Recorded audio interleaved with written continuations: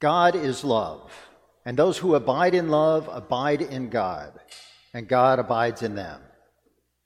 Now, throughout this Easter season, we've been getting a double dose of John, if you will, in the epistle from 1 John and in the gospel reading. Today is no exception. And I think it's the clearest possible definition of just what God is. God is love. Period. Full stop. God is love. You see, we want God to be so many things. We want God, a vengeful God to repair injustice and right wrongs, kind of like God as a superhero. We want God to be merciful, especially to victims of hurricanes, wildfires, and other natural disasters.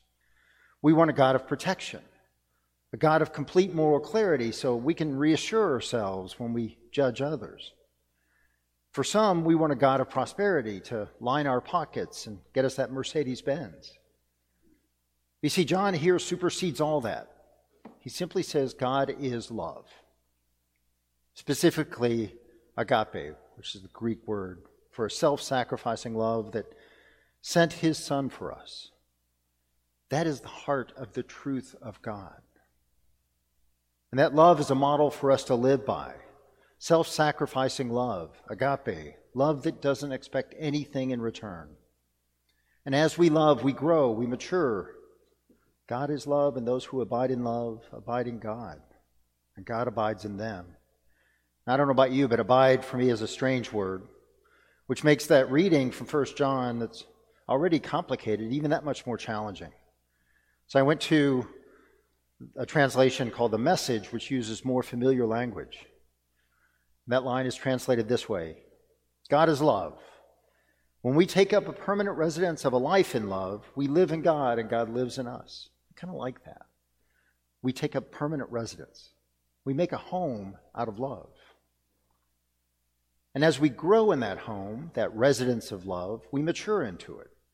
So we have no fear, not now or not on Judgment Day either, because, again, this is from The Message. Our standing in the world is identical with Christ. There is no room in love for fear.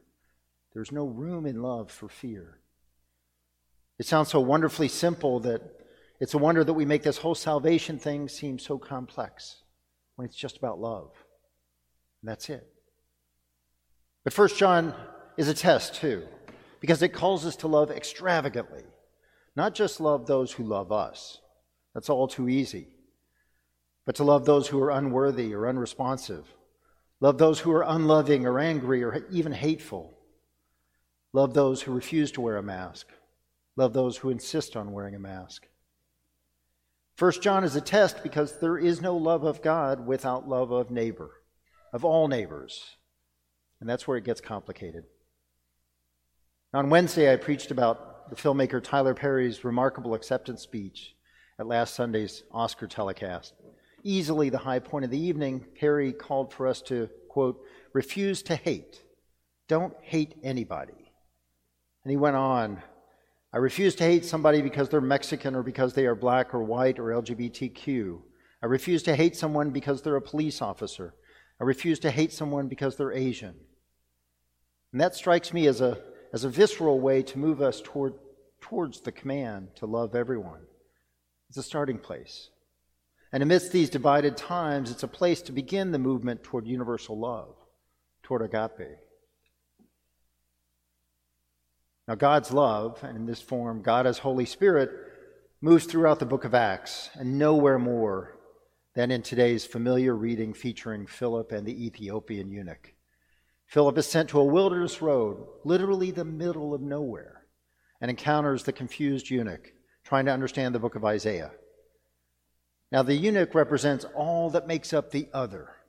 His origin, Ethiopia, is the outer limits of the known world, his blackness, even his sexuality. As a eunuch, he is neither fully male nor female. The Philip and eunuch story is often generalized as a call to evangelism, to mission in the world, especially outside our comfort zones. But to my favorite Acts scholar, Willie James Jennings, it has a different take. He suggests that God has come for the eunuch precisely because of his difference. God seeks to place the eunuch at the center of his work in the world, not relegated to the margins like the eunuch normally would be. God seeks to place him at the center, bonded together with the rest of us in strong cords that capture our difference. And Jennings asks, can one who has lived at the margin of community because of their identity live free in Christ? And the answer is a resounding yes, and is proof that social forces will not constrict that freedom. And the story of Philip and the eunuch force us to ask an existential question about ourselves. What does it mean to embrace those different from us for the sake of the gospel? In Philip, Spirit is driving him to a place where he normally would not go, literally the middle of nowhere. And Spirit is also driving Philip to do things he would not normally do. You see, in Mosaic law, which had endured for centuries, engaging with a eunuch, even a God-fearing one, was strictly forbidden. Their status outside traditional gender definitions made them unclean or impure. And any relationship with the current discussion around gender identity is purely coincidental. Or is it? Without asking permission, Philip bridges that gap, that difference, and engages with the eunuch. Philip teaches the eunuch, in the words of 1 John, to abide in love, abide in God, and let God abide in him.